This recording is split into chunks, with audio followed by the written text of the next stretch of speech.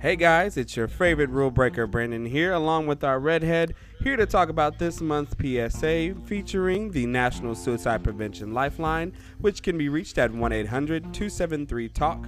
That's 1-800-273-8255. Now here's our redhead with some more insightful information about mental health and suicide awareness. Hi everyone. I just have some additional facts about suicide in the U.S. and these are some statistics that were presented by the American Foundation for Suicide Prevention, and they're based on 2018 statistics.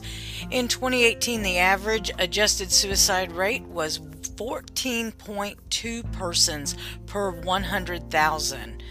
And the rate of suicide is highest in middle-aged white men. And in 2018, men died by suicide 3.56 times more often than women. On average, there are 132 suicides per day. White males accounted for 69.7% of suicide deaths in 2018.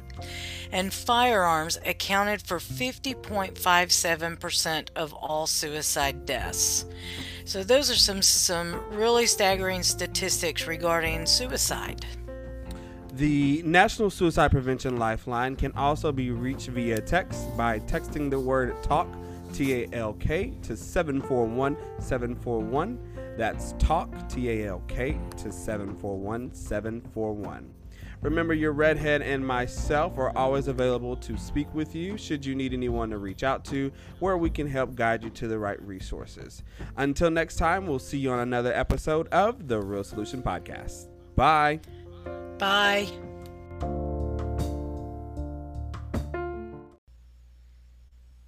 Hey guys, welcome back to another episode of the Real Solution Podcast. Woohoo! Hey. Woohoo.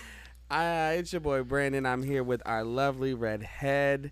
We are so excited to yet again be having the real conversations. I wish somebody would give me somebody else to talk to, because this one over here Is the best.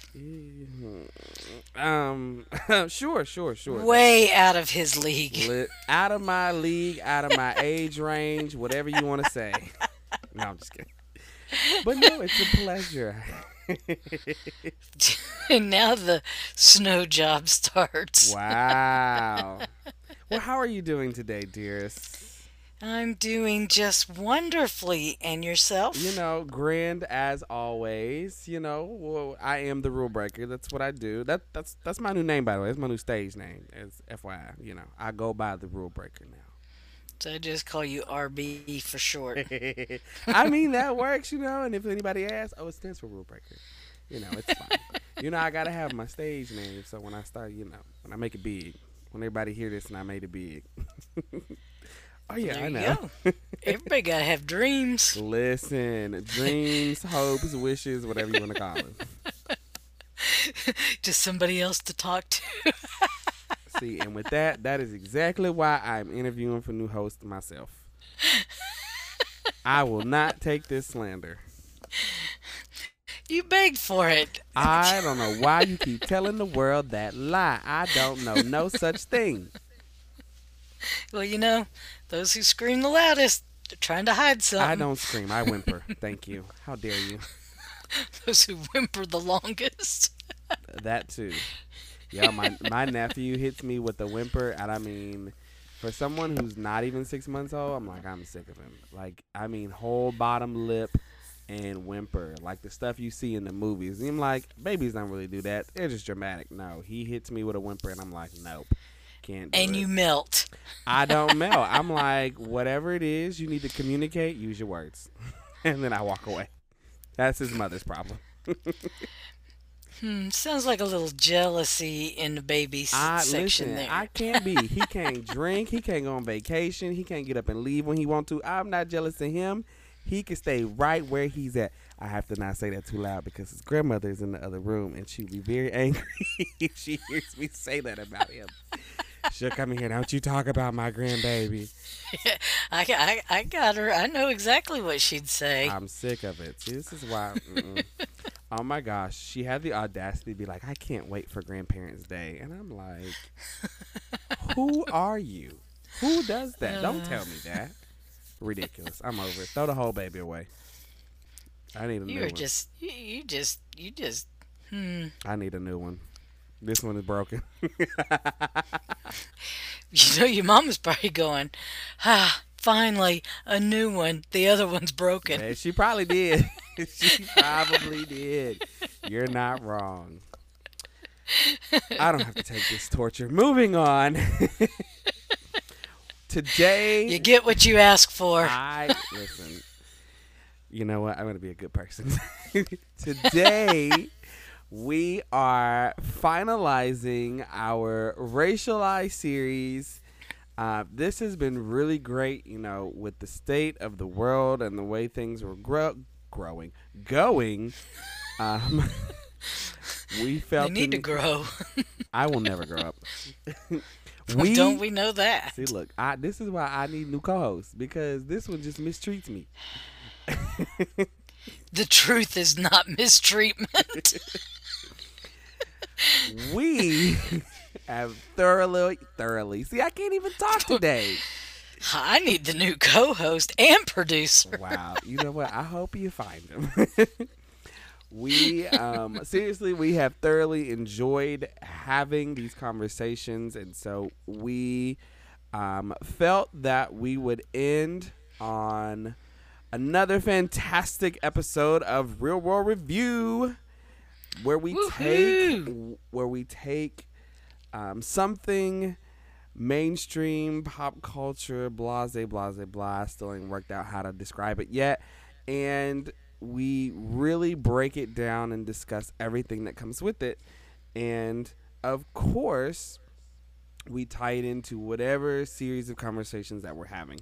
Now, of course, with this Racialize series, we've covered, of course, race. We've covered everything in between with the definitions and all the words that go into discrimination and judgment and prejudice. And we've broken down, you know, some of these ideologies behind defunding, and we've really covered a lot of information.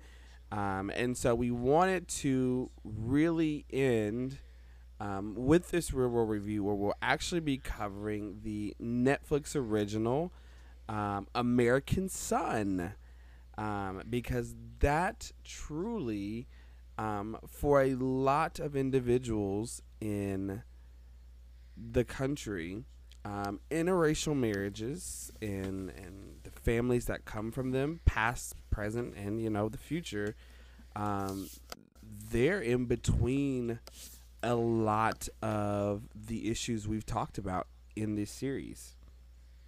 So we felt it very important to document and cover this and really try to break it down. And hopefully we can have the conversation again with some interracial couples who might understand or be able to facilitate some more conversation regarding the conversations behind race and racial justice and everything that goes, you know, in between that, you know, being in these relationships. I mean, these are everyday lives. These are people's lives, you know, and they're loving and they produce children sometimes. And you have to think about the history of that. You know, there were a lot of different options we could have done. I don't know if you're familiar with my little red head, my little evil, you know, that little evil devil that be on your left shoulder. That's what you are. I don't know if you're familiar with the Loving film that has, it's just one film.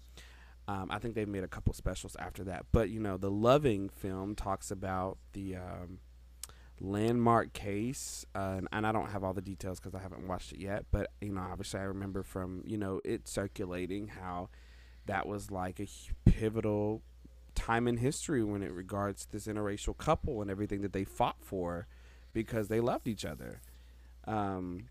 There was another film that you and I discussed. It was actually a documentary series about Rachel Dolezal, and of course that one's not about like the loving romantic part, but that still covers, you know, racial identity, and we'll probably end up talking about that still. So there's a lot of things that comes with this. So I think this was a great way for us to end and really talk about it, especially as we finish this series. because you're gonna meet people who may not be able to have this kind of conversation, or not even maybe where to begin, but it's so internalized in so many different ways, and it's important for us to kind of talk about them and break them down. Well, it's also when you watch the movie, although it's a movie, it's a place to start because if we don't learn how to get past a lot of this stuff, we're never going to have a unified country. And not that I'm saying that everybody is going to play into this to build this, but you have to get the majority of the country on the same page. And we are not there right now. Yeah, you're definitely correct. You've got to get people, on the same playing field, but people also going to have to do their part and not listen to respond, but listen to understand and comprehend. I don't think people realize how important that is or exactly what it means. But it's evident when you have certain conversations with individuals, they've already made up their mind. They're not even attempting to understand or comprehend what is being received on that opposite side. They've already made up their mind of they're saying this and I already know what my next statement's going to be. And that defeats the purpose of the conversation in which we try to facilitate. And I don't argue, so I'm just gonna be like, you know what? It's not even the waste of the breath. I will see you next time when you attempt to engage in the conversation, because this is an engagement. I'm sure you've had conversations like that. Many. Some of them via social media. People as quick as you quick as you send, they've already got a new response, and you're like, did you read what I just said? Well, and we kind of discussed that in a previous episode. I've lost friends off of Facebook What? over Somebody would not be friends with you? Oh, I'm sorry. several somebodies. And it's because I would put something out there and they couldn't get past the meme or the sign Right. to read that I'm asking a question. Right. Nope. Been there, done that. You're right. Yeah, and I was told blatantly, if this is how you think, I don't see how we can ever be friends. Right. I didn't say that's how I think. Correct. I put the sign or the message out there. I'm asking, what's up with this? 100%. And you're right, so they don't read everything. Yeah. Absolutely. So we hope that you will take from this conversation absolutely and listen and engage, because there's a lot of components that come with these kinds of conversation. Okay, I'm done with you, Brandon. No. You can never get rid of me. I've already told you this. See, you heard it yourself, people. He admitted it. I was under the influence. Don't believe her. You're under the influence, all right. It's that millennial influence. Hey, we are the greatest. We came up with tiny houses. I mean, we didn't really come up with them, but we innovated tiny houses. Okay? See how he changed history right there, folks? I mean, it's not my fault that y'all are from the time period where you could buy the house in the box and build it, okay? I don't know nothing about that, okay? We just made the tiny homes better, okay? Don't come at us because we are innovative and creative. Anyways, wow, you are ridiculous. I want to start off with the quote though that began the film, because I honestly am still trying to ponder it. I didn't look anything into it. I just was like, I wonder where people will go with this. So the quote at the beginning of the film says, "Race is the child of racism, not the father." Did you have any interpretations in regarding that when you saw that? Or what you think that can, not necessarily means, but what direction it's intended to go? I have the same thing written down to talk about. Race is the child. I think, well, as opposed to the father's already there, grown, been there, done that. And when you talk about a child, they're small and fragile and need to be nurtured. So to me, it's something that's being nurtured. So I did a little Google search. Um, the What? You did some I research? know I did some research. I still don't have time. This is why I need more people because I am the it's spontaneous p- podcaster.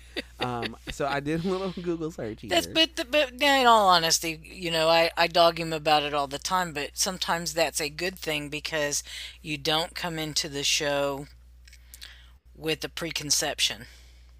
And so I actually have this conversation with friends also. And don't get me wrong, I love the research part of it. I honestly wish I could do a whole lot more. That's probably a time management thing I need to work on, especially as I start my master's. But I'm very good when I what I call follow up questions. And I'm not one of those people that's because you're gonna always be able to ask a why to everything. I'm not asking a why to everything, but I do think that there are always some significant questions that people fail to ask or that they're overshadowed by other significant questions. And I find myself often being able to pop those additional questions out. I'm like, where does it go from here? And you know what's crazy? I got that from the professional world. Interviews, a good interview will do that to you. It will continue on with an additional follow up question.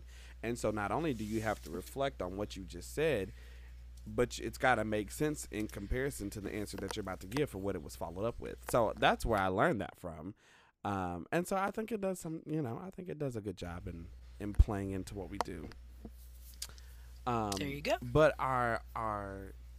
the person that authored our quote here, now I'm probably going to butcher this. So if y'all know the author of the author hears it, please don't hurt me. But it's Tanihisi.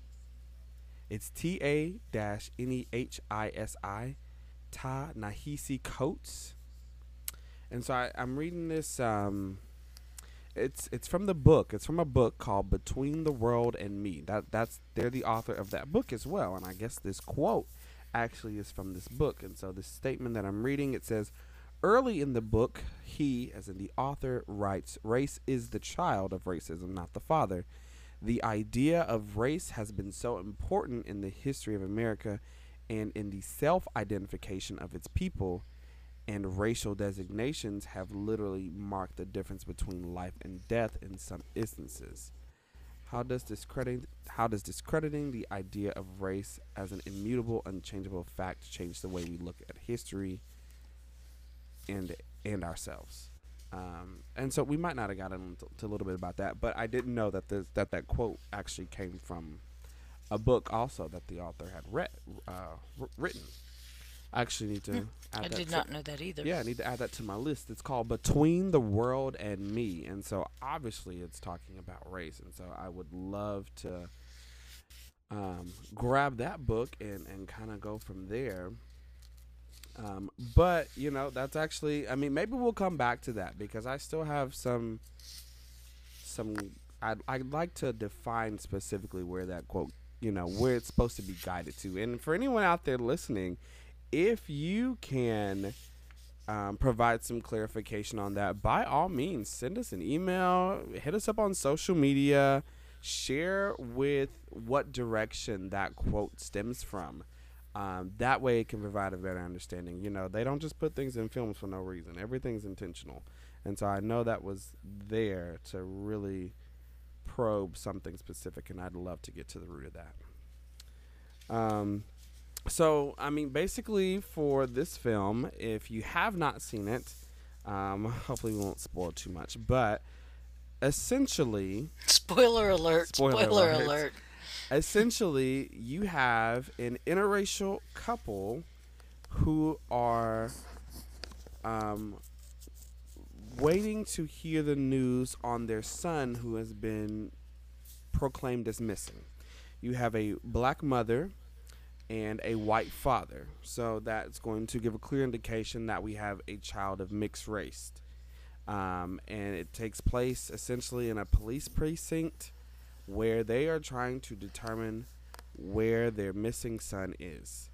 I will tell you, now I was very good. Y'all know I'm a crybaby. I did not cry. I did shed a little tear. I did get a little teary eyed at the end. Man, I was hoping they were gonna find him, and Yeah. the ending really got me. And I was like, I be damn, I can't do this. I mean, struggle. So Well, because you get so wrapped up in the parents, you start hoping for the kid. correct. You honestly do.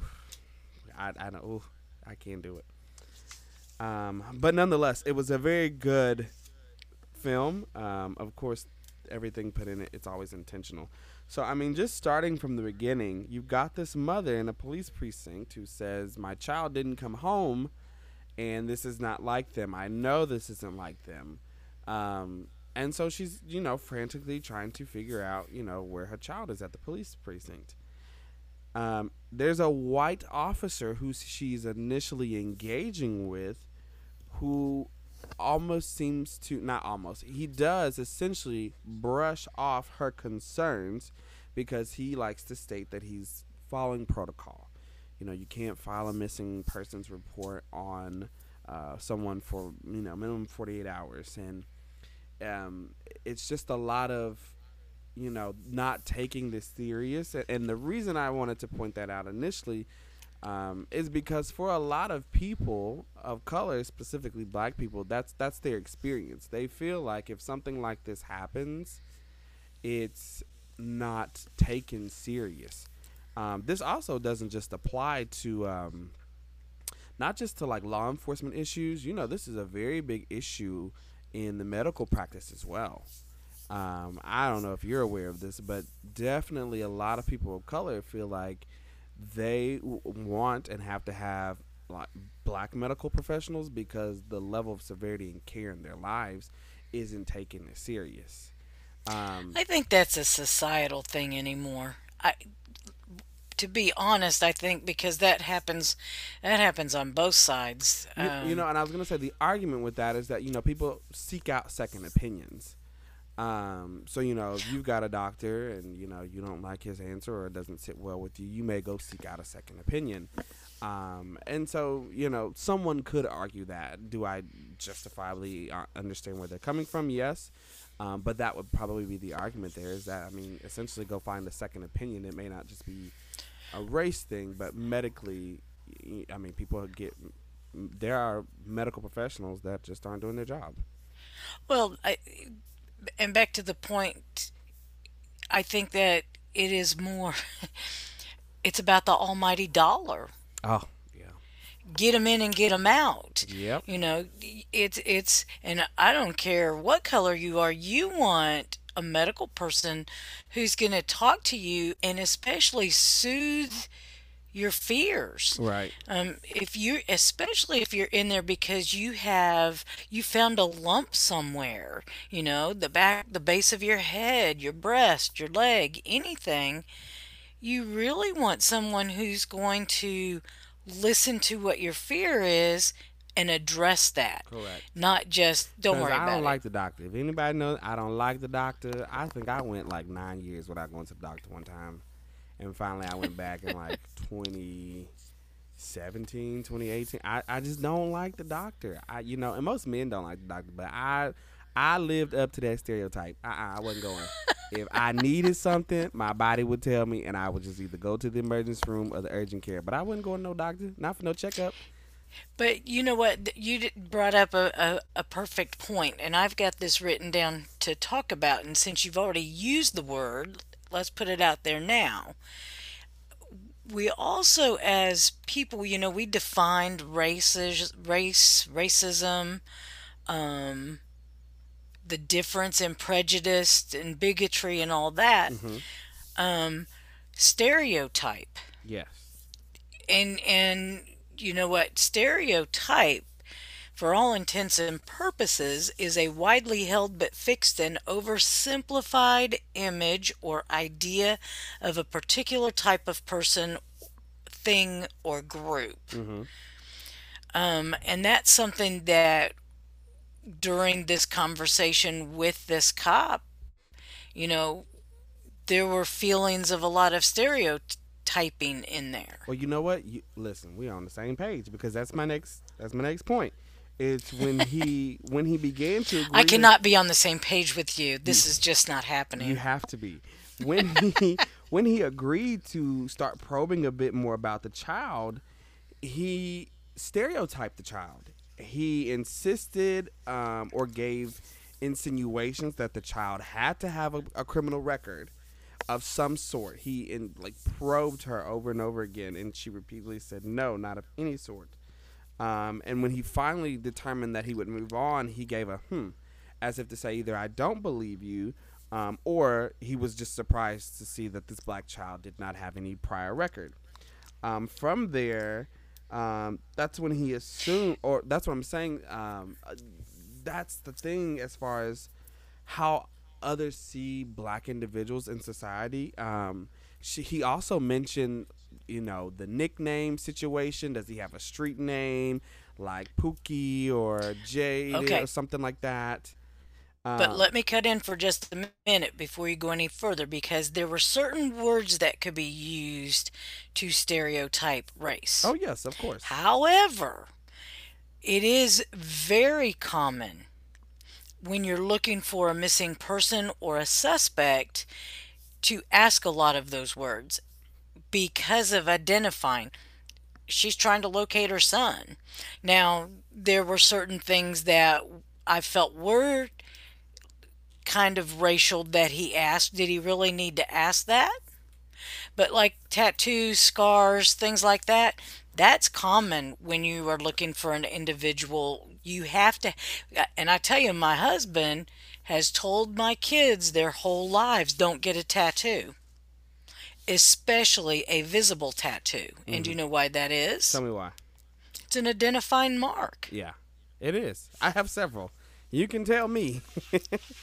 So, so, see, so and my son has a tattoo, but unless he's not wearing his shirt, you don't know it. yeah, I don't think I've ever known.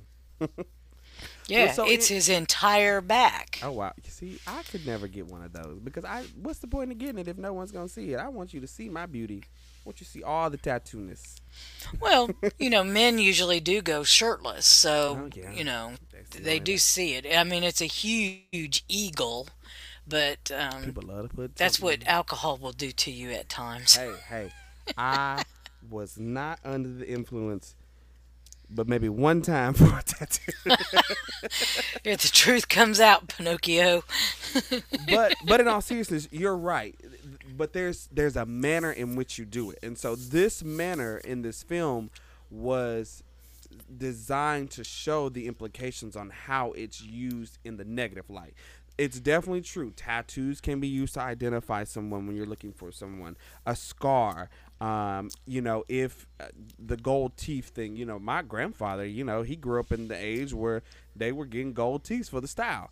Um, or if they had an alias of some sort or a nickname The just to make gold teeth sure. thing is still a thing today. But you and I both know somebody who had all of their gold teeth removed. Do we? I can't remember who had they go teeth Oh, removed. we do. He used to work with us. And because he did not want to hold him back from being promoted in things, he had every one of his gold teeth removed. Wow. I can't for the life of me remember, but we'll talk about it. We will. But I I mean, just don't want to say their name on air. no, I understand. But I mean, yeah. So the identifiable parts, if you're doing a legitimate investigation, yes. The light in which it was shown here was to specifically implicate on how negatively it's perpetuated to Black lives, as if to say you're gonna have these things, so I need to know if they have those. So it's really just to show people like there's the true investigative side of this in the criminal justice part, and there's the light in the film that was shown how this is really negative. It was almost as if it was the assumption that he had these things. It's the stereotype. I mean, we just talked about it. All of those things were meant to be stereotyped onto that child, and she was proving as a mother he has none of those things. Why is it the assumption? Why is it the stereotype that this black child has that? You don't think, and I'm just devil's advocate here. I kind of think a lot of it was, I think it was intentionally put out there to see how it would be perceived, not to her in the movie, but to us as the watchers. I'd probably say both. Because it had to be shown because that is the reality of a lot of interactions, and it just does not have to do with just cops. You're talking about kids who go through school. You're talking about grown people in jobs.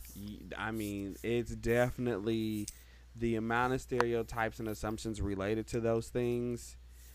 It's not just a law enforcement issue. So I would go ahead and say both. It's meant for us to instinctively pay attention to those, and I think it's directly to implicate the negative light of what happens. Definitely, I'd say both of those. I'm a little devil's advocate. Hey, that's my job. I'm here for it. Well, because you know what? I found none of his questions or the thing, the identifying things as being anything except to define who he's looking for. Now, the manner, the tone he took at times, and like when and I caught that subtlety at the end, and I forget what the question was that she answered, and he went, It was when he oh, asked about if he had any priors, and she was trying to no. I understand. mean, at the very end, and I have to go back and look at it. I mean, it was the one of the last things, and it wasn't about priors. It was something else that he was. I only remember when he asked if he had any priors, and she said, "Excuse me," and he said a criminal record, a juvie record, and she said juvie. He was like juvenile detention, and she's like, the child has never been arrested. He doesn't have any records. He was like, has he stolen anything? Is his name in a warning report? And she's no, no, no. They're rattling all of these examples, and he finally goes, and then he moves on. So that's the only documented part that I had of that. Um, but that yeah, I definitely caught the tone as well. I mean that to me that's why I said I thought the tone was important as well because it either gave a reference to either you were surprised that the child didn't have any of this or you didn't believe her.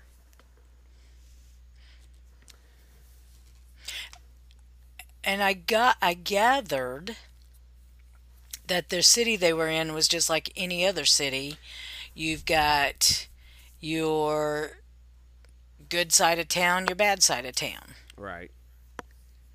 Absolutely. Well, we have it right here in Nashville. Yeah, I mean that goes for anywhere. Well, exactly, Except for and your that's why. small country towns. I don't know if your really small, really small country towns have a good side and a bad side. If anybody from Worcester, Ohio, can tell me if there's a good side and a bad side, because that little country ass town that I lived in for school for a while, there were cornfields. I mean, I guess the cornfields was the bad side to me. My husband laughs all the time because I grew up in Indiana, and that is nothing but cornfields, flat land Let me tell cornfields. you something. My high school was surrounded by three cornfields, No, no, no, no, and I no. always laugh because there's movies, Children of the Corn, Oh no, Jeepers Creepers, I stuff seen like that that. too. I can't go. So I always say, it always happens in the corn. That's why I don't go. Listen, let me tell you something. Let me tell you two things. One, I've driven through Indiana. You're right, it's flat. I'll never drive through there again. That was the worst couple hours of my. I mean, I stayed on this one road, highway, interstate, whatever it was, and it was just so flat, and it was nothing but fields of corn and fields of cows and fields of horses. And I was on there for like 4 hours, and I was like, God, please get me out this car, out of Indiana, Oh, wherever you I and I are was. going to take a road trip. No, I mean that is the first class way to sanity. The second part of it is, let me tell you, this is why I don't go to cornfields. And I also tell people I was also black, so I knew I wasn't going. So where I went to college, they had this little event that they had. I'm probably giving away all their secrets, but who cares? They had this little event that they had where I can't for the life of me remember what it was called, but essentially you went to the cornfields like with your friends, with the group. I mean, there was, I mean, we were all friends because I mean the school was really small. But you went out there, whatever night it was. I think it was like 2 nights actually. I think it was the weekend, and basically you just turned up in the cornfields. Boy, let me tell you something. I said, hell no. You are not finna have me in the cornfields somewhere in old unknown Ohio drunk. Jeepers Creepers is real, okay? If he didn't get me, something else could have got me. I believe in scarecrows and everything else. I wasn't going. Nope, never.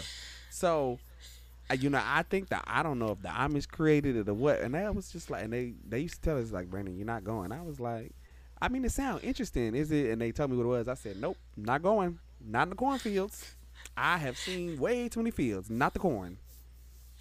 There are eight different Children of the Corn movies See, that right there's a problem. and signs that came out of the cornfield in I remember that. signs. That's how it always started for my generation. The signs, not doing it. But you know what? Sometimes good things happen. Field of Dreams. Look what happened. Build it and they will come. I'm still not convinced. Still not convinced. Listen. Okay. So moving on. So also the other part of this, when the officer, we're still in the beginning when they were investigating, when she brought up the child's love. His name is Jamal. Let me stop saying child. When they brought up Jamal's love for Emily Dickinson, and then he tried to recite a quote, and she said, "No, that what you're reciting is Charles Dickens, not Emily Dickinson." He was like, "No, I don't think so."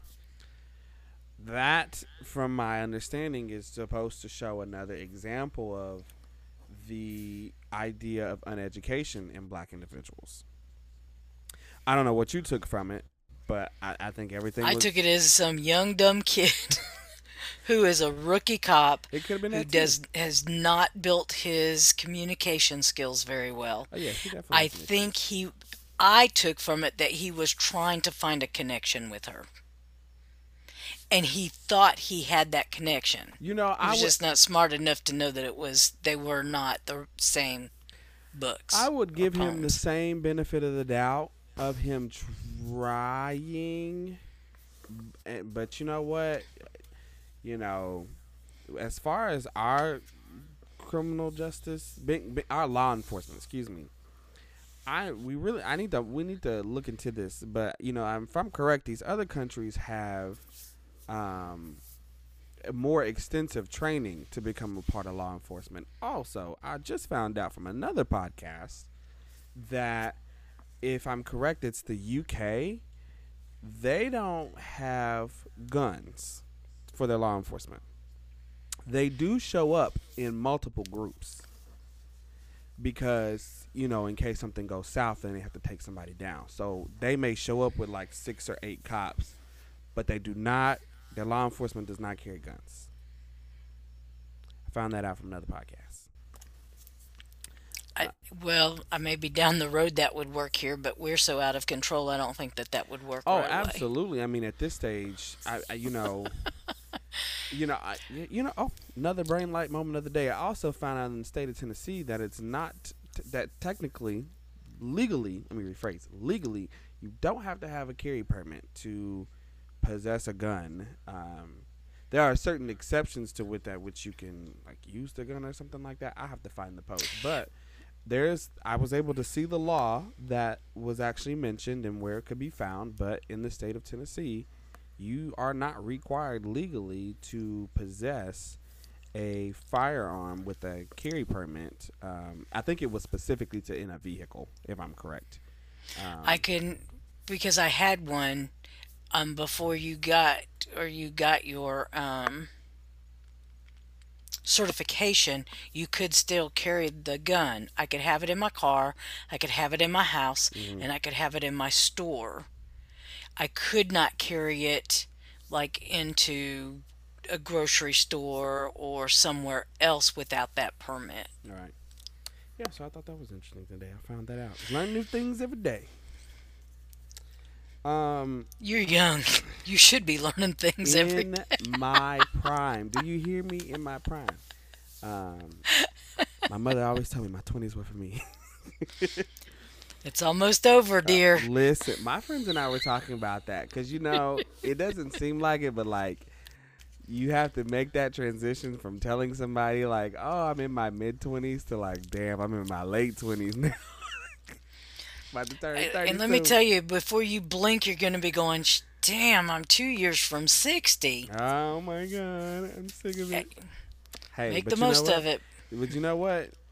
You know what? Thankfully, I don't know. No, you crossed that line. I would say you're not gonna be like one of them elderly people who just say whatever's on their mind and just be talking reckless. No, you do that. That's why we're here. So Yes, that's why I had to do this. that's why we're here. So I'm not even gonna say that.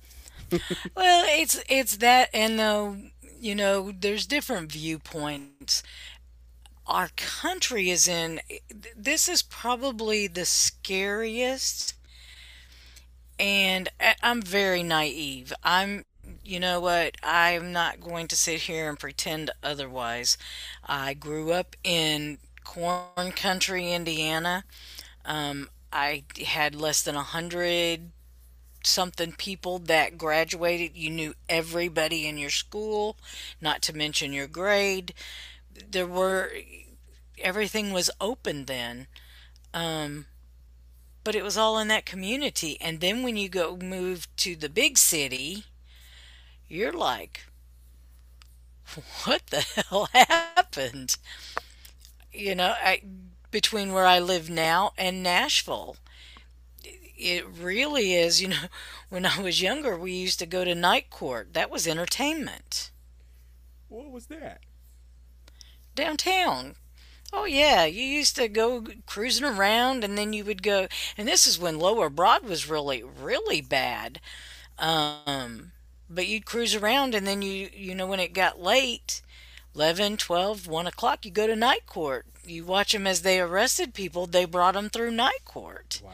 You listen to, the police officer and what the charge was, and the person who was being arrested. And most of the time it was drunk and disorderly, but sometimes it was because back then, Lower Broad, that was not the touristy place that it is now. Yeah. It was a very rough, lots of honky tonks, lots and lots of crime. So things have gotten much better down there, but you know, the crime rates, you and I have talked about this. I tie a lot of crime more into economics than skin color. Hmm.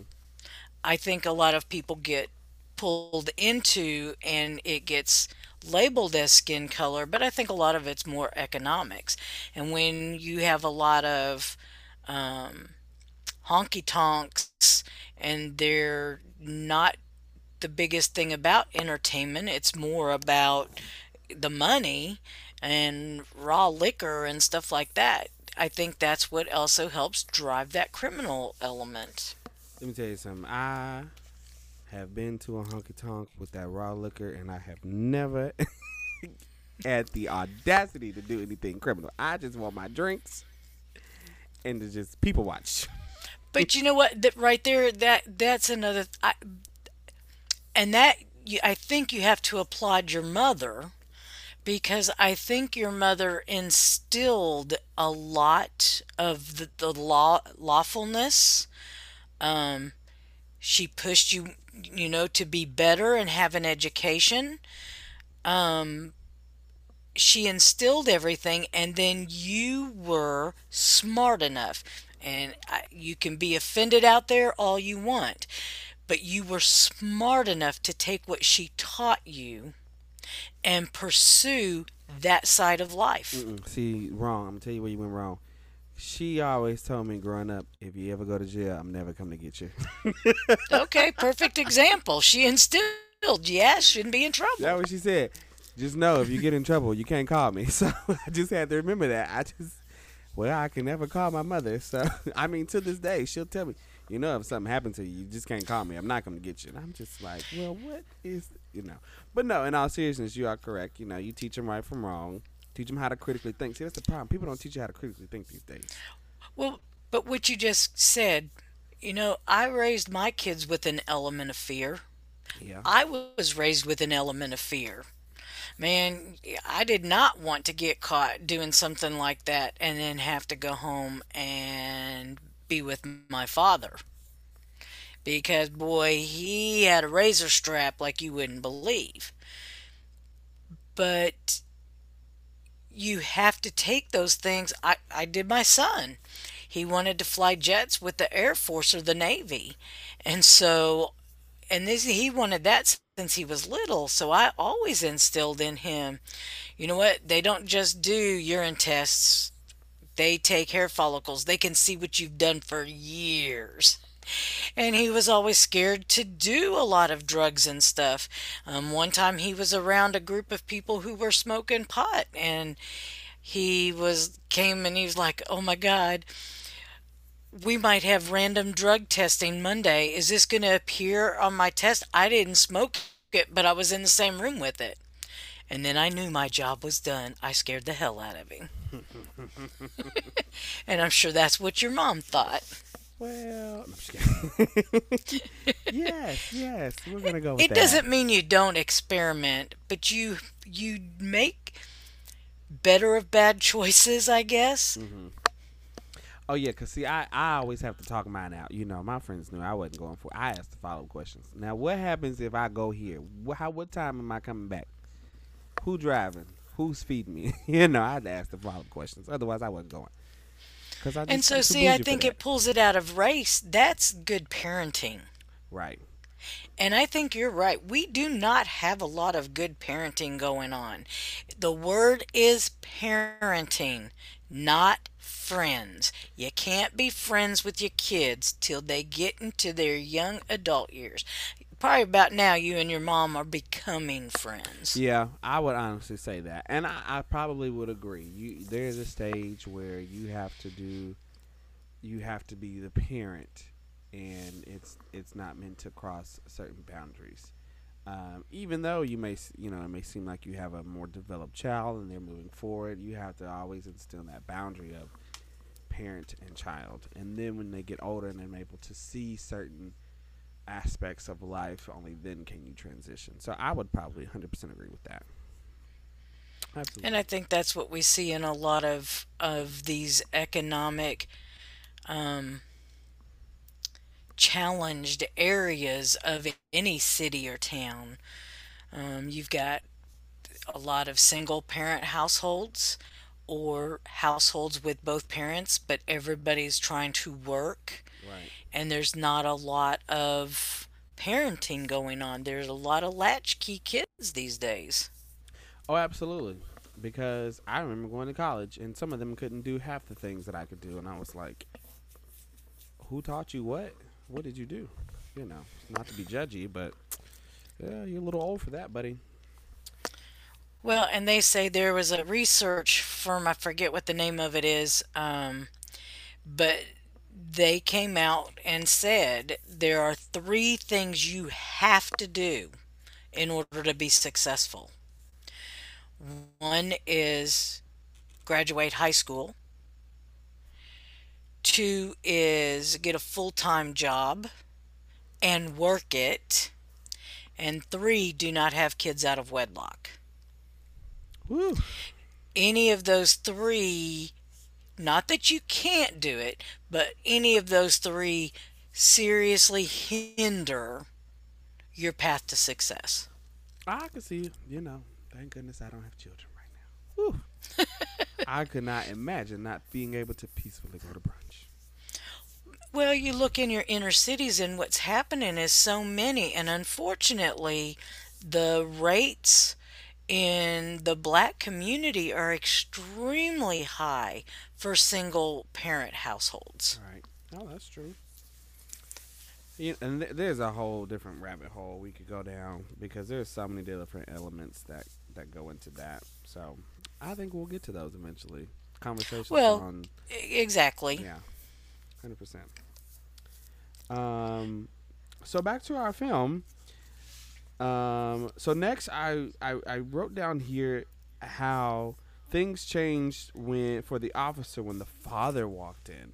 Now, initially, you would be pressed to say that that was a race issue that the white man walked in and then, he was treated differently.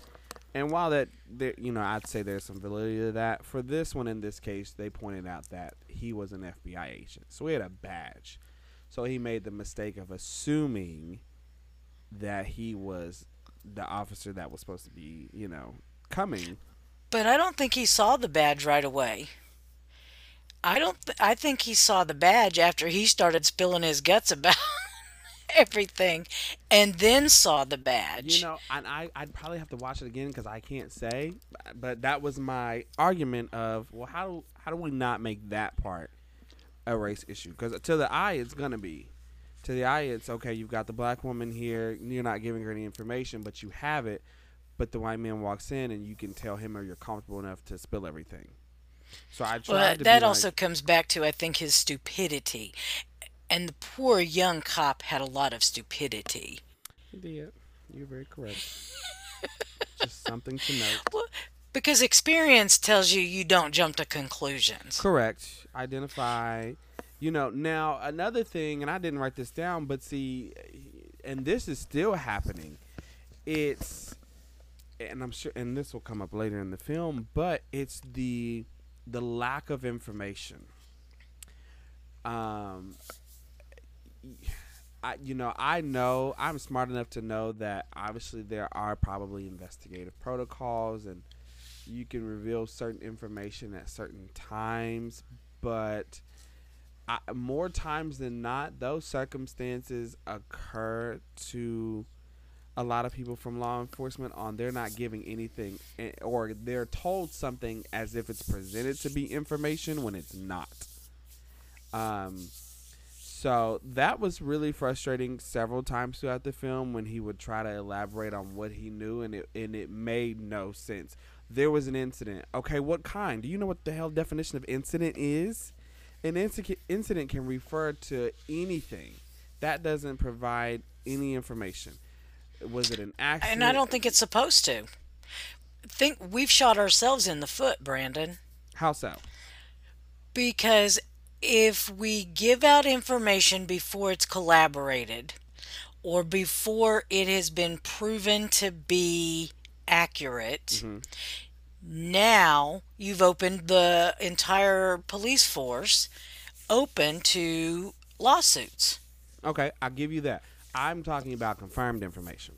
Because he obviously had confirmed information at which he knew and possessed. But how do you know when it's confirmed? Because he kept coming back and saying, well, let me see if anybody else has put anything in there. I think that was just for the show of the movie. I don't think that was like now if that happened in real life, I would probably understand. But for the sake of the film, that was more of so let me try to appease, and because he was not providing anything, and it was okay, let me see what I can I guess let me see what I can tell you. So it, yeah, I think that Hey, was it's just like when you're a supervisor or you're a manager and you have to write somebody up, but you're doing the investigating to get to that point. right. You can't, you have to get information. You're not allowed to give information. Yeah, I think there's a boundary between those two. Just because there was nothing given there was nothing given, and yeah, I think we're on the different spectrums of that one, which is totally fine. But I just the lack of information provided on what was already confirmed to someone it applies to. I think those circumstances occur a lot more in real life, which like I said, I didn't really write that down, but I thought that was very important to note Well, that but I happens a think if you lot. go back to your military and stuff like that, the chaplain is who gives out the bad information when you've lost somebody. Hmm. And this, and like I said, this guy he was new. He'd already said he really didn't take the position for that. He wanted to get to be an FBI. That was his dream job. Right. But he kept drilling back. It's the AM Public Affairs Liaison, whatever his name was. Right. That's who's got the information. That's who's getting everything, and he's actively doing the investigation. And I think for this poor dumb kid cop, Hmm. he wanted to help, but he was also afraid of getting in trouble for giving information he's not supposed to give. Mm.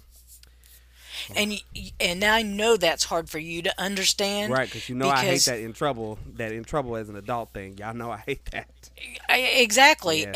And so I think if you were in that position, I think it would have been handled differently, regardless of your color. Right. No, I can agree. 100%.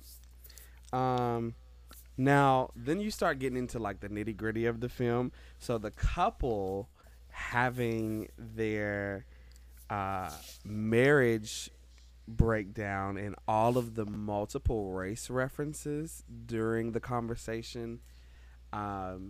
I think and that's nothing to specifically talk about, but that's more so just to kind of give people the understanding of everything that came with that interracial marriage, all those underlying racial undertones that the father, was not. Well, no, I'm not gonna say that because he definitely picked up on several of them, and he was able to rebuttal when she would come back at something. So I'm not gonna say he wasn't aware. But did you? There were so many of them portrayed just in their conversation regarding their marriage that tied into their son. I just think that's information for everybody to pay attention to. Um, Oh, I agree yeah, because if if if a couple who merged their lives because they were in love, had admiration for each other, respected each other, and now they're at other's throats with all this racial stuff.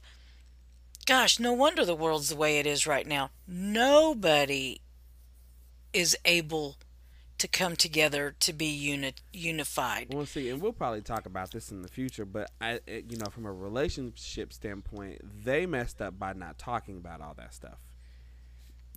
Even though I know this is a fictional relationship, but just in real life, that is what can hinder people. They messed up from not having those conversations when those racial undertones appeared. That doesn't mean that they were negative, but in order for y'all to be on the same page and understand the two, y'all had to talk about them. Some of them they did, and they obviously displayed that, like when they had the conversation about his name. I Um, was just going to say the same thing. yeah, when they obviously talked about some of them, but you could tell it was a few during the conversation that they brought up that y'all didn't have the conversation. And so that stuff lingered, and now you've got a resentment for whatever it is that y'all didn't talk about. Um, Or you let something slide, but you really shouldn't have because you've carried it with you all this time. so a prime example for that is the ghetto hair reference when the father talked about his cornrows. I Yeah. I wrote that one down. I was like, oh my god, this shit is getting crazy. Yeah, so I wrote down that one, the ghetto hair reference towards the cornrows, and then she tried to um, like portray a visual of what it was like to be a black mother and all of those things that she worried about, the sleepless nights and or waking up in the middle of the night, I should say, and everything that he missed. Um, so I think that was, I'm trying to get to the point of like I thought it was pretty balanced, like them two having that conversation about all those racial undertones, but then you got to that part where essentially it's like she kind of won that because she overshadowed with this is what it's like. You don't have any of that worry, or you've never had to experience any of that worry. And so I thought um, that I trans- think men bottle that up anyway. you think so? Oh yeah, because I can Well, I I'm can not. tell you, I meant to say you think so for like most men, most men.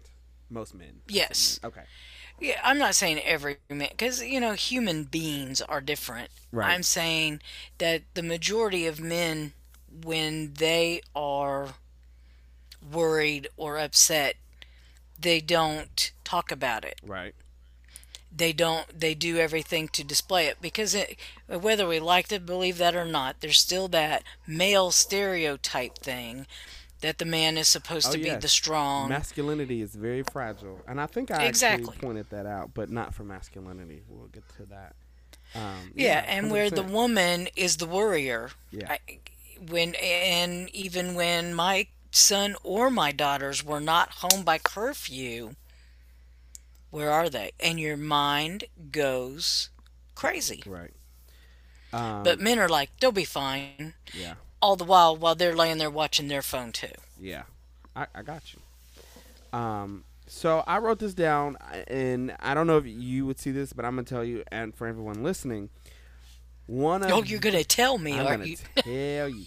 So one of the most powerful moments in that film, it was shortly after they had the conversation with all the racial undertones about their marriage and their son, was when she stated, Kendra, the mother, when she stated that the son, and I quote, he's going through an awakening to being black.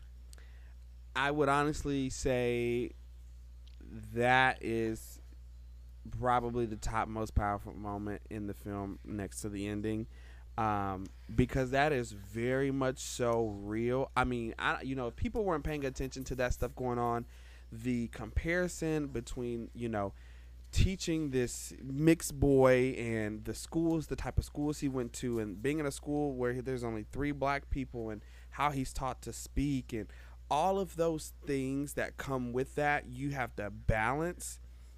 And then for her to say he's going through an awakening to being black, listen, I'm gonna tell you something right now. I felt that, and there are probably so many other black individuals who also felt that. And I'm gonna tell you why is because even if you're not a person of mixed race, I'll tell you right now. So I went to predominantly white schools. So like really up until I got to high school, for those last 2 years, 2 or 3 years, that was a switch for me. And I even told you this, and I'll share it with y'all. But I told you I wanted to initially go to a HBCU for my master's, because Yeah. I felt like there was a sense of blackness that I wanted to get in touch with that I had not experienced. Now, don't get me wrong. Most of my friends and family know I'm a little bit of ratchet these days, and if you don't know what it means, I can't help you with that. But um, I can. correct. But I still felt that. I was like, I 100% felt that. So when she said he's going through an awakening to being black, and she pointed to her skin, that was powerful, because you're referencing so many undertones there, and like the interactions with everyday life and society, that realization of what's going on. I was actually pretty shocked to see how much of this dealt with police brutality, and or insinuated along the lines of police and police brutality when this film came out. um I'm not saying that wasn't happening at the time, but it's more prevalent right now than when it was happening back then. So I was really shocked to be like, damn, this is actually really accurate for right now, when it came out a while ago. But obviously there were other cases, such as the ones they mentioned, such as Philando Castile and Eric Gardner and all that good stuff.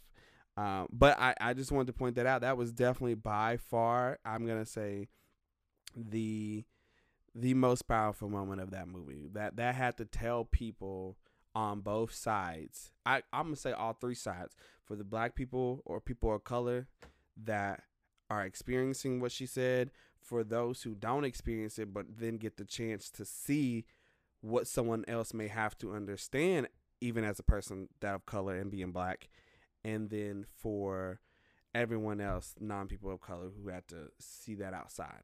I think that was by far the most powerful moment of that film. Um, any thoughts on that? No, I think it was. I think, that's something that I would imagine every mixed child has to go through. And I have several mixed friends. We may have to get a little conversation going with them, just to kind of see, get a real life understanding, and we may have to do what do you call it when they when they do? It's called a study, where you get a bunch of participants and you put them in a A, room, do a little a group. focus group. Yeah, a focus group. We may have to do a focus group with these people. We may have to do that. Yeah, because I think some of that may help people as well as them. How do we unify people? Because we have to get past looking at skin color Yeah. in order to unify the country. And I know that's a very difficult thing because Oh, it you've is. got your, huh? I said, oh, it is, because you're gonna have people who are gonna say not to ignore skin color. Right. I think we have to seek skin color in a different way. That's my belief. Okay. The guy that I told you about that I heard he was a CEO of a very large corporation, and he hated the fact that people said, "Oh, I don't see color." Yeah. What we have to see is past just the skin color. What comes with that? What can we celebrate about that? And that brings me to, your Aunt Jemima and your Uncle Ben's, that the cancel culture culture cancel, what are that? Cancel Yeah. culture Cancel culture. is trying to get rid of. Well, now you're defeating what you're saying you were there to do to begin with, because this is something in Black history that can be celebrated. She was the real life lady that did the Aunt Jemima spokesperson Mm-hmm. piece. She loved it. She was celebrated. She brought a lot of identity to Black cooking and culture and things like that. Her grandchildren are actually up in arms over it being canceled, probably because some of that's royalty that they get from that. But instead of celebrating that, and I was glad with Gone with the Wind, the lady who played Mamie, they finally put Gone with the Wind back on, out there for public view. Mm-hmm. She was the first American Black actress to win an Oscar, and you want to get rid of that? Right. So his preface was, we need to see skin color, but we need to see a lot of things instead of, and we're the tear down culture. We're so judgy and first impression view. Yeah. And the crazy part is, it didn't used to be like that. At least for No, my growing up. Like when you talk about cancel culture. Now it's the drop of a dime. Up, can't support it, won't do it. Cancel them. They're done. And I'm like, what? exactly.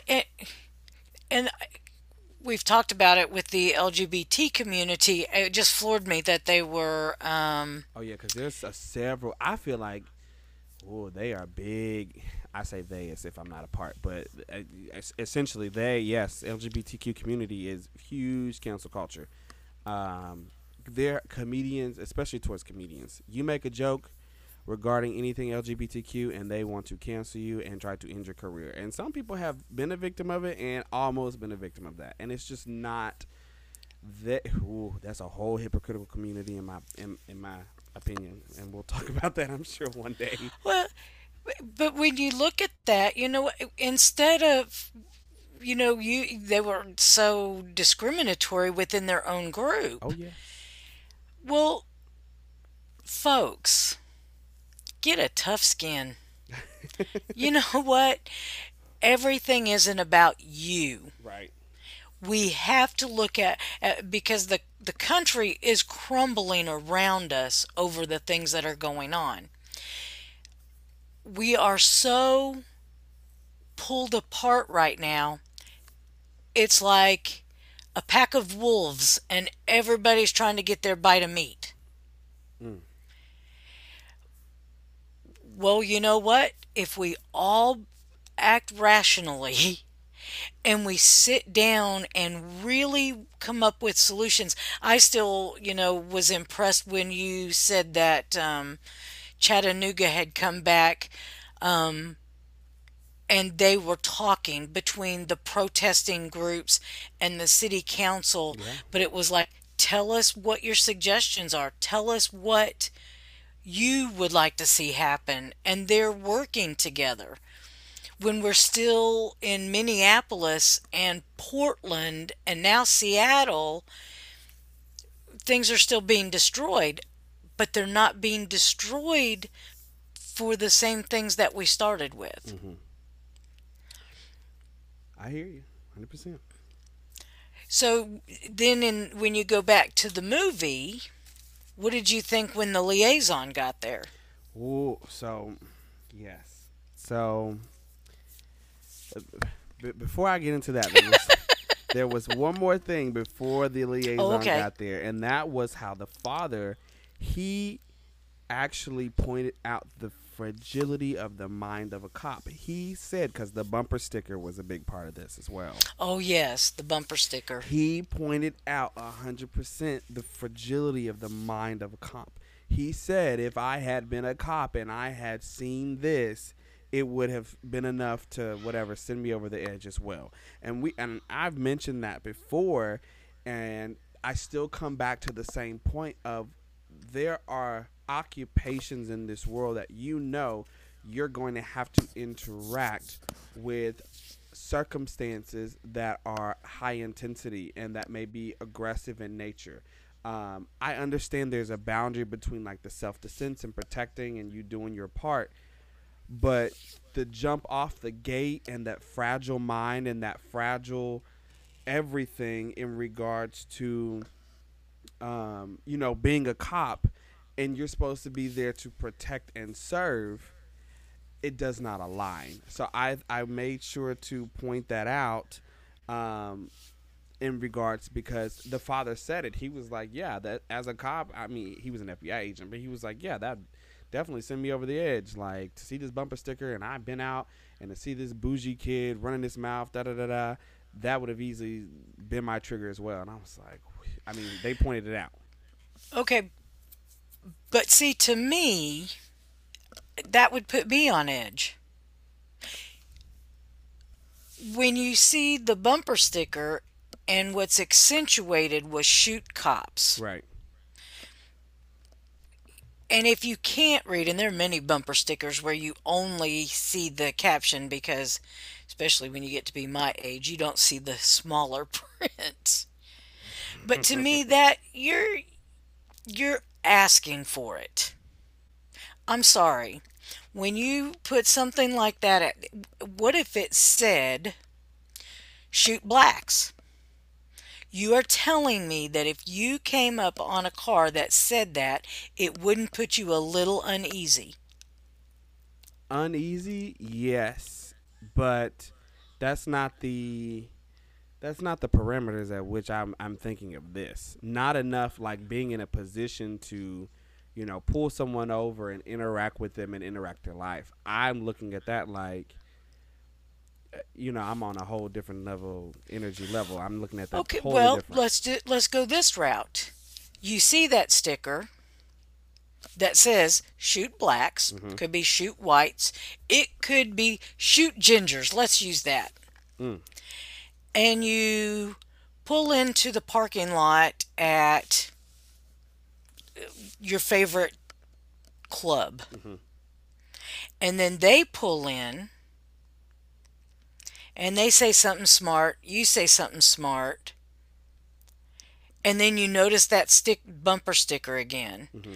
That doesn't put you on a different level of being weary of them. It would Because absolutely. to me, shoot cops, when you put that on your bumper sticker, first of all, you're being antagonistic. But second of all, if I have to pull you over for something, and let's say it's because you're weaving in and out of traffic or over the line, and so now I fear that you are on drugs or alcohol. Right. Am I going to treat that car the same way as if I pulled up behind the car that had a bumper sticker that said Jesus? But see what's changing. Is it just the fear? Is it because to me when you asked that question I would have said yes, approach it the same manner. And it's not up until that you are in a position where the circumstances have changed, then you react based off them. And what people get at is that that doesn't happen. That officers or anybody, even if it's someone getting into like a bar fight or whatever, that you come out the gate swinging or ready to pull a gun or whatever the circumstances are. So that's why I'm asking what's changing. Because I would, to answer that question, I'd have been like, yes, I have to approach you and, until I'm given that reason of the circumstances changing. At least that's what I assumed it's supposed to be. Like Well, everyone. I don't know, because shoot cops to me, or shoot anybody, to me, that is a loose cannon personality inside that vehicle. So then we've Now, I'm not going to tell after. you that I'm going to walk up and have my gun and pull it on you immediately, but I think that fear and that adrenaline that you have to approach that person Okay, put you on edge. that's so. Let's use that as an example because people actually have an issue with this. If Right. there was an officer and that was a sticker on a vehicle, people would see that officer walking up already. So say he pulled him over. Say you pulled the car over for blowing through a red light, and you see that, and he walks up already with his hand on his gun, ready to use it. So people see that, and that's their issue when it comes to, or that's one of the issues when it comes to Black lives and police brutality, because the perception is you never even gave the life chance. You already had walked up to this vehicle with the intent of using that weapon. It's already right there. When I don't essentially know there that was it's intent because, and you brought it back to a race issue, and see, I'm saying anyone. What if it was a black, you do not think that a black cop walking up on a vehicle like that's not going to be prepared, because the shoot cops tells me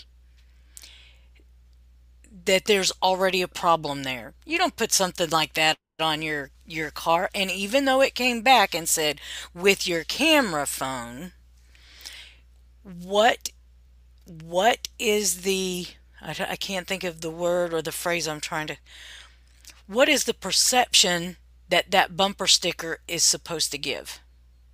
I'm totally there with you. And I mean, they said it in the film. We didn't like the sticker. I'm totally with you. Mentally, your psyche is already telling you, "Oh shit, something finna go down."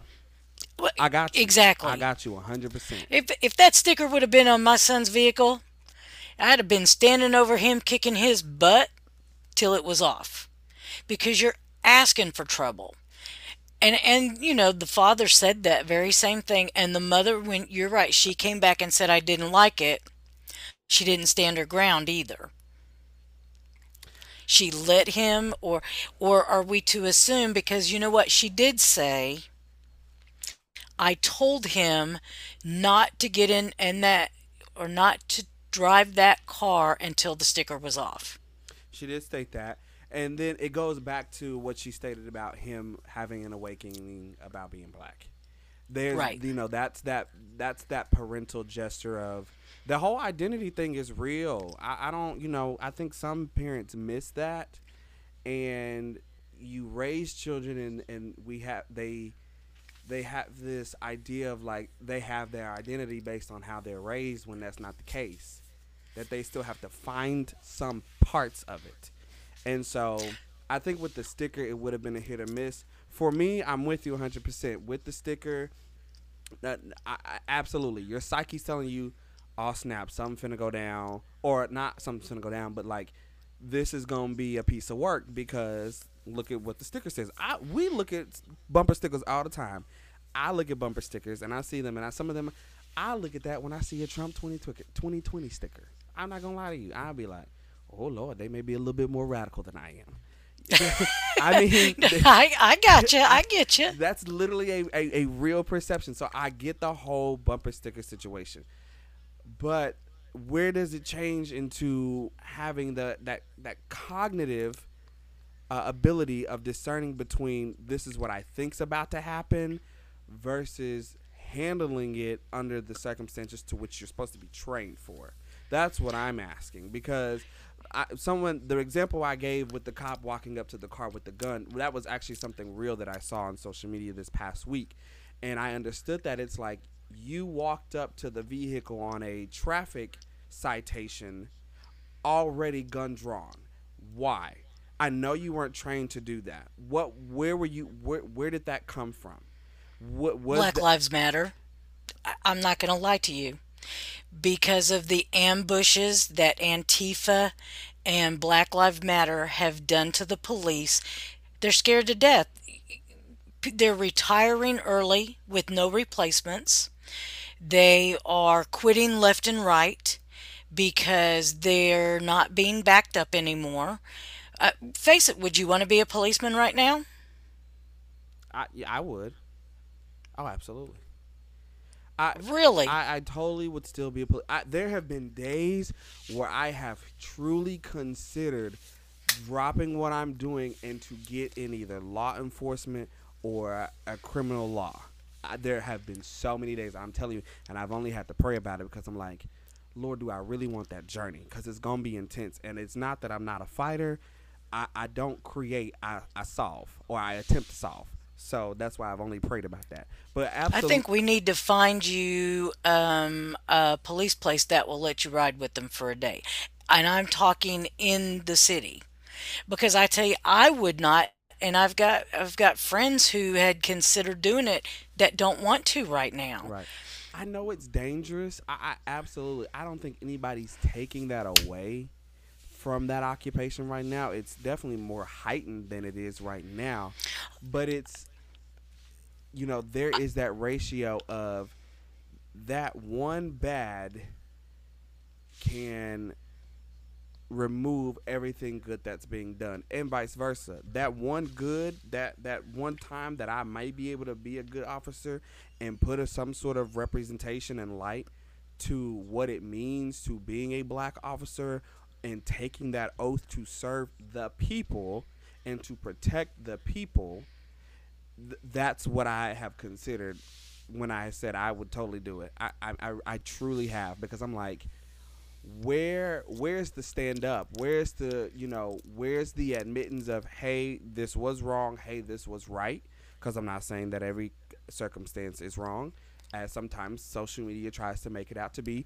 We talked about that with the woman and that pulled the gun on the two girls, the mother and the daughter. Both parties were wrong. But I've definitely truly considered that. Absolutely.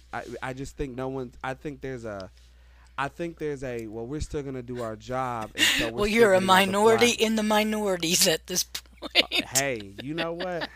That's what I do. I break rules. But in all seriousness, maybe that's something you want to look at. I would venture to. We need to get you a field trip. But I think what happens right now is that, and social media and our normal mainstream media is horrible. Horrible. And we're going to do some episodes on that too. But they show you the shock value. And they show you, the only time you see a lot of good things about cops is at Christmas. When they're taking the inner city kids and the underprivileged kids Christmas shopping. Right. Outside of that, all you see is the bad stuff. And then right now, social media has got all of this stuff about, dismantling and defunding, which we've talked about. But now there's several ambushes that have been escalated, where they purposely call for the cops to ambush them. Right. So I'm not saying that anybody should walk up on somebody with their gun pulled necessarily. Now, I tell you, if I was the policeman, I wouldn't necessarily have the intent to use it, but I would have the intent to protect myself if I was walking up on a car that said shoot cops, and I'm the cop that has to stop you, and I'm already suspecting that you're under the influence of alcohol or drugs because of your driving. Right. And when you put somebody under those influences, we can agree they don't always act rationally. I mean, you're not wrong. If the documentation supports it, I had this thought process earlier, but what I'm saying is that if that documentation supports it, you got a dash cam, you got a body cam that shows we've got this traffic citation that is already giving me that cause that something is not right with the driver, that they may be under the influence, and I may need to have my, first of all, why do we go to the gun? Don't y'all have tasers, or don't you have a stick, a baton? Why is the first thing the gun? But that's just another question. But I totally would get like being prepared just in case I needed to protect myself. Well, okay, so we talked about Floyd in the past, and there's not a soul in the country that feels or knows that that was right. Right. And we're all in agreement on that. But that's what sparked a lot of this. And then, just in your neighborhood, well, I say neighborhood, but in Atlanta, you guys had the shooting with Rashard, and I don't remember the last name. Brooks. I only remember it now because you brought up the taser. Yeah, Rashard Brooks, if I'm correct. So how did you feel about that? So I actually, because there was so much going on, I did not even look at that. I just kept hearing the name. So I do not know the details of that case. Okay. I did so, hear, and it was circulating, and there was another one up at the time. A young lady, she was a child, I think, maybe 3 or something like that. Her name was Sequoia or something. There was a couple things going on at that time in that area, so I can't tell you what that one was about. Oh, the little girl that got shot was just horrific. But Rashard was in the drive-through line in his car at Wendy's. And he fell asleep, passed out, something like that. So the restaurant or one of the people in the drive-through called the police. And so the police came. They had him move his vehicle, or they moved his vehicle out of the line over to the side. Oh, is that the one where he followed all the directions and they still ended up shooting him? I think that's Well, let me finish so you have the whole story. Okay. So yes, they got it, and he was very respectful. Yes, he was following the rules. They gave him the drunk test. He failed the drug test. He was on parole or had just gotten out of jail. But because of him being drunk and public intoxication, they were going to arrest him. As they started, and he was just standing there, and as they are putting the handcuffs on, there was no roughing him up, no nothing. He grabbed one of the officer's tasers. And that's when the scuffle began. And so he got the taser away from one of the officers, and he jumped up and started to run. Well, the policeman started to run after him, kept telling him to stop, and then he turned around and tried to tase them. And then that's when they shot him. And unfortunately, he died. So did that taser become a weapon of concern, or should they not have considered that a weapon of concern? Oh no, absolutely. He went for the taser. At that point, you made an action. At that point, you made an action, a retaliating action. By all means, I don't think anybody logical would disagree. Well, but they burned the Wendy's down because they disagreed. They considered that to be police brutality. I'd like to read more on it just to kind of get a clear definition, because I'm still trying to put the piece together. If they're, usually there's a piece of this happened, so that was what we think is the police brutality. But I'm like, based off that story, that I'm still trying to find the piece. Right, and that's where the video begins and ends. They show him giving him, I want to say it was their dash cam. I can't swear to that, but it was very clear video. Like I said, Rashard was very respectful. I think what happened when they started to arrest him, the fear of going back to prison or whatever for violating parole, made him snap with the alcohol. People do strange things when you're under the influence. They do. But I always think there not for the most part there is so many alternatives that could have taken place. Um, the first thing I question is why did the employees, what was the reasoning behind the employees calling the police instead of trying to address him themselves? Not saying walk up to the car, get in the car with him, but if he's in a drive-through, um, the circumstances of trying to wake him up and direct him, you know, hey, pull over, or even for the safety. Maybe they said, okay, obviously he's drunk. Maybe call the police to help him. So then, where did the police? What part did they do to try to help instead of we got to take this down? Because my instinct, honestly, if I get to that circumstance, my instinct tells me, okay, so someone in a drive-through drunk, they're not in any position. They've not given me a reason, a violent reason that anything else should take place than for me to try to help them. So So what happened to the you're days? saying, What happened to well, the days of the cops taking? Why didn't we consider taking him home? Or did you just want to write the ticket? You could have wrote the ticket afterwards. I'm just thinking of all the possibilities right. that we could have done to help, and instead we took a different route of investigate and interrogate because you know the what's when they see us taught us the intensity behind interrogation.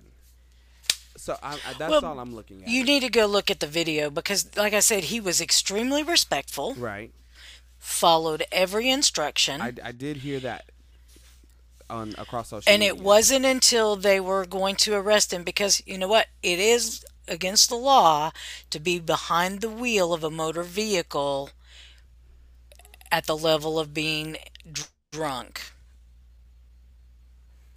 So then you go back and now you're, at what point do we bend the rules of the law and when do we not? I mean, that's a whole nother topic It to is talk about. because some people are going to tell you the law is definitive, and some of them are going to tell you it's not. That's a whole different argument. When you I'm go before a judge, do you expect them to follow the law or what they want to do? not necessarily what they want to do, but what is. I mean, I don't want to say what's right, but what's logical in those circumstances. I think Judge Joe Atwood and I kind of touched on that. Yep. Is you want to, the boundary between taking them down from the law's perspective and doing quote unquote what's right or what could be a better situation for the outcome. That's a whole different conversation, like you said, because some are gonna argue it's definitive and some are gonna argue that it's not. I truly believe. I mean, you know, I there's a whole different rabbit hole I can get into about second chances. Is God gonna give you a second chance for the things that you've done? Do you not deserve any? Oh, it's a whole different route I could go with that. So I'm personally on the side of it's not necessarily definitive. There are obviously circumstances where it's going to tell you you've broken the law. This is violent, and punishment comes with that. I'm not an Well, idiot your on those things. policemen sometimes get caught in the catch 22. You know me, I'm going to rile you up and play devil's advocate with a lot of this stuff. What if the police said, "Oh, come on, dude, you just got out of jail. It was something to do with his daughter's birthday party or something. Let me take you home." And then they get home and he takes his girlfriend's car and he goes out and kills a family. Right. Who's responsible for that now? Him for being drunk or the police because they tried to help? And then I think that's what we do have judges for. To be honest, I mean, Boy, did you backpedal. I think that's what we. But no, it would be the same thing because then you're asking for a societal opinion, and I'm like, I'm not in the. That's why I'm not in that position to do that. But you have a judge that's supposed to see through that, and I mean, are we gonna call the judge? It depends on what level you're gonna take it. Are you gonna say, oh, they're gonna sue the officers for making a judgment call, or there's still so many ways with that. I still wouldn't backpedal that. I would still give them the same opportunity. Well, here's what I've always taught my son. When you're stopped or you're approached by a police officer, it's yes or no, sir. You If transition you us right into Lieutenant Stokes from the film. That was a great transition. there you go. I get us back on track. But I've always told him, when you're out on the side of the road or in a parking lot and the police officer has stopped you for whatever reason, it's yes or no, sir. Don't argue with him. Don't debate him. Understand what he's telling you. Comply with what he says. If it's wrong and you feel he's doing something illegal, wait till you get to jail. When they give you that phone call and I come down there, that's when the lawyer's going to step in. Because I don't want my son to put himself in a position to have a bad cop pulling him over. And there's some cocky ones. I've had speeding tickets from some cocky ass cops. Right. But that's not the time and place because you don't want to escalate what may already be a cocky, had a bad night, had a run in.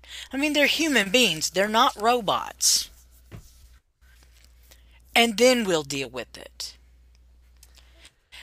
But when you take it into your own hands at that time, it gets escalated on both sides. So we'll have to come back and talk about that at a later time after you've watched the video so that I can get your real perspective after seeing it. Yeah, absolutely. I'm gonna do my part and check that out because I had heard about it. There was so much going on. Absolutely. Well, Um, we're in mass chaos right now. yeah. The whole country. Oh yes, there's a lot. So then we So get then to Lieutenant Stokes that finally arrives. I bet everybody was surprised to see it was a black man, but you could almost hear people their chins dropping because I think they purposely led you, especially when the father came in and the little rookie cop started in on him. I think they really led you to believe that this is going to be a white cop walk in. I think so. I would completely agree. And to me, you can either play it in a race baiting situation or you could still take it as this is also still why there is no good history period with law enforcement. I was not happy with Lieutenant Stokes. I mean, the first thing I wrote here is when he came in, it furthered the ideology behind these cops thinking they are God, and the way that they can talk to you and disrespect you, and I mean, he threw it at the father. You keep talking, I'm gonna add charges. Like nothing justifiable, nothing criminally justifiable, violently in any manner, and yet he was still able to do it and completely. Uh, I mean, it literally showed, for me at least, that representation of the what's the level? That's the word I'm looking for. Quote unquote power that these cops have or think that they have, and how it just took a turn that fast. Um, because they represent quote unquote the law.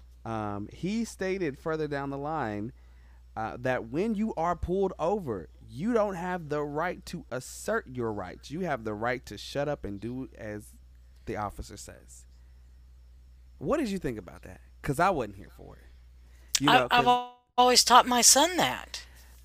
And my son is white. It to me that's not a black or white issue. That's a respect issue, and I always go back to that. Correct. So It's respect for. where do we draw between respect and that First Amendment right?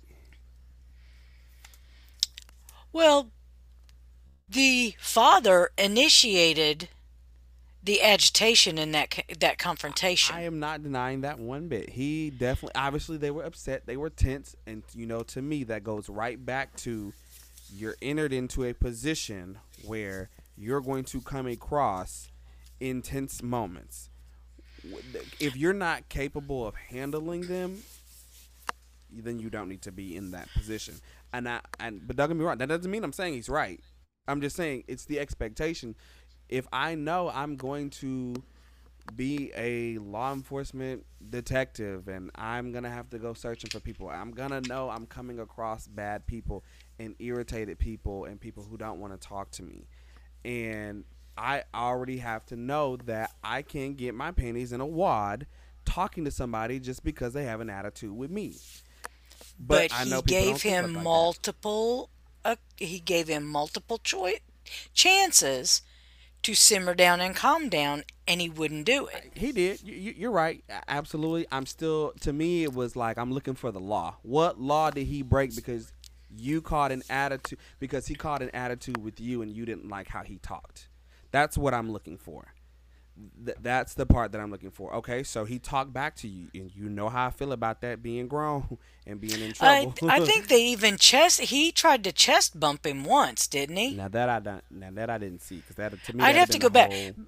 because the father did become he appeared to become aggressive with Lieutenant You're Stokes right. Absolutely. because the originally I think his agitation with the regular police officer was at such a level that by the time Lieutenant Stokes walked in, now it's a confrontation. Right. Lieutenant Stokes was trying to get him to stop and listen, and he wouldn't do it. So he threatened him. He never pulled a gun or he never showed any aggression, but he did show his authority. And I think at that point, because things had escalated, that's not uncommon for police to put out of control people in handcuffs in the back of a police car and later pull them out or talk to them once they calm down. You're not wrong at all. Um, and to me, that's if they show a physical, almost a physical level that it could turn violent. I've seen that absolutely. To me, that's the right thing to do. All right, well, you're a little hype right now. I see you moving in different directions. I don't know where you're going. You need to be restrained for a second. You calm. Let's talk. I also know everyday citizens who have that same mentality of you're not. If you come at me, I mean, my friend Aaron said it on a Facebook post that we were discussing one day Yep. when we talked about the video of the officer who restrained the black lady because she was in his face, and he said, "Well, you know me. How do you think I would respond?" And I told him, I said, you would have been just as wrong, because just because someone's talking to you any kind of way doesn't give you that right. To me, I'm trying to figure out where is the broken law in being spoken to. That doesn't mean I agree with it. I understand respect and how to talk to people. I'm not happy about it. It will make your blood burn. But I'm looking for the law in it. Tell me, where does that freedom of speech and that respect and you being able to just put a charge or arrest somebody and tell them to do this, where does that come at? Because I missed that. That's what I'm looking for. Well, and I had this conversation recently with someone and over the federal officers going into Portland and pulling some sort of lawfulness back into the city because it had gotten so bad. I want to say criminal activity went up 46%, violent criminal activity, rapes, shootings, stabbings, things like that. And the federal officers are able to go in because their job is to serve and protect. Mm-hmm. And local officers' jobs are to enforce the law. Mm. Maybe we need to have a And I, conversation. I looked it up, and that's true. I did not know there was a differentiation between those two law enforcements. Mm. Yeah, we're gonna have to break that one down for real and share that, because I mean that's gonna change a lot of positions and a Sure. lot of interactions between these agencies, because the assumption is that all of them are supposed to protect and serve. Outside of like your federal bureaus of investigations and stuff like that. Oh, exactly. Well, that's why I kind of took a step back and went, well, you know what? That's something I never ever thought that there was a difference. But we've already established I'm pretty naive in the world. No, I think you got it 100%. Well, I mean, that's So, everything that I have. That's that film. In, I mean, I think we hit all those components that were highlighted in that film. I think that was. I hope this opens the doors for a lot of people to examine those elements going forward, especially in your interactions. Whew, there was a lot there. and then at the end, are you gonna spoil the end, or are you gonna leave that a mystery? I don't even want to talk about it. I can't do it. Um, You have to. I, yes, I can definitely give that spoiler. I mean, we've already talked about the whole film, but unfortunately, after the father and Lieutenant Stokes have their scuffle, the mother and Lieutenant Stokes go at it about their blackness and being in that position, which definitely serves quite a few words. Um, But do you think part of Lieutenant Stokes' attitude was because he felt he had to prove himself? um, you know, I think that everyone goes through that in every occupation where you start reaching status. So it should wear off. There should be a point where it wears off. It does. I've been there. It gets to a point where it wears off. That I do these things to show that I'm capable, and that I'm in this position for a reason, and I'm looking out for myself. At a certain point, though, that should wear off. It shouldn't be long. So I would be pressed to say that if it still was going on, then he's got a bigger issue with his own insecurities, No, but we or the don't know how long environment. he'd been in that position. Correct. We don't know anything about that. I was not here for the way that he spoke. I understand some of those, but law enforcement can be typically a quote unquote man's world. So I know how men like to talk. I also don't get down with how men talk sometimes. So I didn't like the language because I still think you can get the job done with a manner of respect and dignity. Um, so I wasn't too happy with his position. I'm not saying he didn't have any arguable points when he and her were having their conversations and regarding their blackness and then their positions. She's expecting him to do more, and he's like, "Lady, you got it twisted." So that was a lot. But nonetheless, they all separate. The husband and wife reconvene, and the Lieutenant Stokes returns, and he step by step walks out the incident that took place, in which we discovered that the young man, their son Jamal Connor, was shot by the officer. No one knows if it was intentionally or unintentional, and they state that in the film. But he was struck by a bullet, killing him instantly. So, of course, Because they weren't, the policeman wasn't necessarily shooting at him. correct. He was just shooting because of the circumstances of Well, the one of them incident. was trying to run away. Yeah, and so there's still questions I could go with that. You know, Well, it's not uncommon to the things that are going on today. it's not. I get into more follow up questions of why shoot, let him run. If it was a which they said he had a warrant for a marijuana possession. If he starts running, but you've got two other victims to contain, or excuse me, two other individuals to contain, what is the decision making? What's the training that shows me the decision making with that? Because my mind is telling me to apprehend the ones running. Okay, he's ran. He's not defined as violent or a risk. He just needs to be turned in, or he needs to turn himself in. So Right. I think of follow ups that what could have came, and so the story goes that he was shooting because one was trying to get away, and the bullet either unintentionally or intentionally, they said that in the film, did not know, injured their son Jamal Connor and struck in the head, instantly died, and that's when you start to shed your tears and you be like, damn, because I mean it'll set you up, so deep. But you know what? That is the nightmare of every parent. Oh, absolutely, I'm with Es- you. especially this day and age. So, mothers and fathers, you do have to teach your kids to have some level of respect. Whether you agree or you disagree with the law enforcement, as long as they're not, we've seen them where they've gone overboard and there's just nothing that we can do about it at that time. Right. It's hard. We I know it's it hard. is. It's hard. I've been there. I had a terrible car accident, and I had officers talk to me like a dog. And I was on the phone with my mother, and I could hear it in her voice, and she said, "Just stop talking," because you get disrespected, and so then you feel the need to retaliate, and it's a pressurized situation. I'm still all of, if I'm in the position of power, that doesn't give me, I know that that's going to come with intensity, and I'm not going to engage in it. That's just me.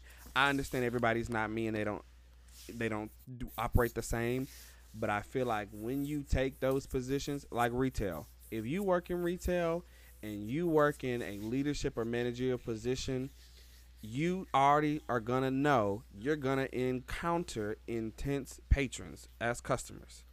You And and staff. You get staff. it from all You sides. can't. So that you already know going in, I'm gonna encounter this. It's never gonna be in your control. You're never gonna do anything to entice it, but it's gonna happen. I think the same thing with with law enforcement. You know that when you engage in that occupation, that's just me personally. You know it's coming, and so those disrespectful moments, even if somebody does it to you, you shouldn't do it back, and that doesn't make the same worse. And someone's gonna say, well, why can they talk to me any kind of way and I can't respond? That's one that shows your dignity in your position that you're doing. But two, I'm on a whole different ball game. I'm on a whole energy ball game. It's not gonna get anywhere. Like, yes, they're upset. Give them a moment to calm down or whatever it may be. But I understand it. I've been yelled at. I've seen it. The disrespect is disgusting.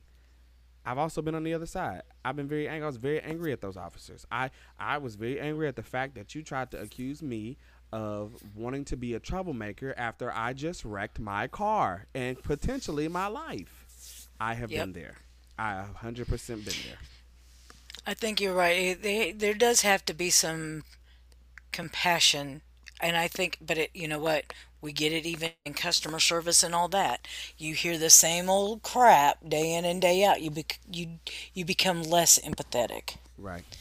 And we have to remember each time is the first time for this group or this pair. Oh yeah. Hard to do. Yep. Absolutely. I hate you every time we get on this mic. No, just kidding. That's how you end the show, folks. That's how you do it. Well, listen, but seriously, this has been great. I'm so glad we were able to be candid and touch every single one of those elements. This is the end of our Racialize series. Seven's my lucky number, so I hope you guys have enjoyed all 7 parts. And um, that's not to say that things in life, the way things are going, we'll touch on a lot of these things again because they're not going away. Absolutely. Yeah, we'll definitely circle back. We'd love to have the conversation with individuals who identify themselves as mixed race and some officers. I mean, I'd love to get a group of officers in a room from different areas and break down some of their understandings of the work that they do. There's a lot, so we're not done And here. you know what? I think that would be a good panel. Oh, absolutely. Oh, I have all the ideas. I have all I'm here to shake some tables. We break rules. Well, I'll have to have like a new host and producer You know in what? Don't worry place about it. because I'm ending the call right now. Yeah, yep. But yes, thank you guys for tuning in with us. I'm so glad that we got through this series, and make sure that you share with us everything that you loved and hated and more that you wanted from this series so that we can share this not only with individuals in our personal lives but around the world. We are here to change some lives by the work that we're there you doing in go. education. So And we need everyone's help to do that. Absolutely. Make sure you guys are following us and reaching out via our social media platforms: Twitter, Instagram, Facebook. You can find us at the Real Solution Podcast and on Twitter, Real Solution Pod. I don't know what she's been tweeting, as I say every week, but I'm sure it's, manageable. It's all fine. It's good. And, It's for your safety. and one more thing, I'd love for you guys to leave us a review if you're listening on Apple Podcast or Google Podcast or whatever your podcast platform of choice is. If you have the ability, leave us a review, share your thoughts, let us know what we can and cannot do to improve or keep going. Follow us. Yeah, follow me, don't follow her. If you're on Twitter, it's me. I will, and I answer to every Twitter. Everything. It's a problem. Well, guys, I thank you for bearing with us this almost 2 hours, but what a way to end this series. Thank you, thank you, thank you. We will see you all on another episode with something fun from the Real Solution Podcast. Bye, guys. Bye.